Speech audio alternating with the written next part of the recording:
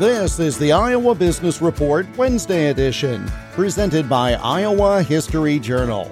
The May-June issue features stories on Chief Haircut, a baseball super scout, and more on the century of Iowa radio.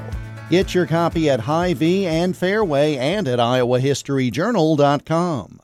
The president made remarks yesterday on plans to halt the increase in inflation. But according to economist Stephen Moore, who served in the Trump administration, the answer is not very complicated. The match that lit this forest fire of raging inflation was the massive trillions of dollars of spending.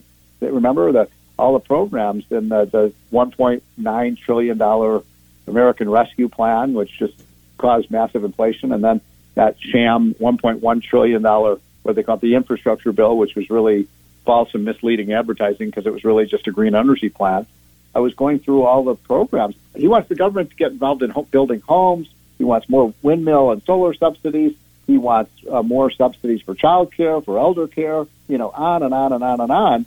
That obviously is going to make the inflation problem worse. We should be cutting spending right now, not raising it. You know what the inflation rate was the month that Trump left office? Most people, when I ask them, what was it, 4%? No, it was 1.6%. And now we're at 8.5%? I mean, how do you screw things up that much so quickly? And Steve Moore told me that the huge spending will continue to erode the base upon which our dollar is based. The Iowa Business Report is presented today by Iowa History Journal, Iowa's only popular magazine devoted exclusively to its fascinating history. More online at iowahistoryjournal.com. I'm Jeff Stein for the Iowa Business Report.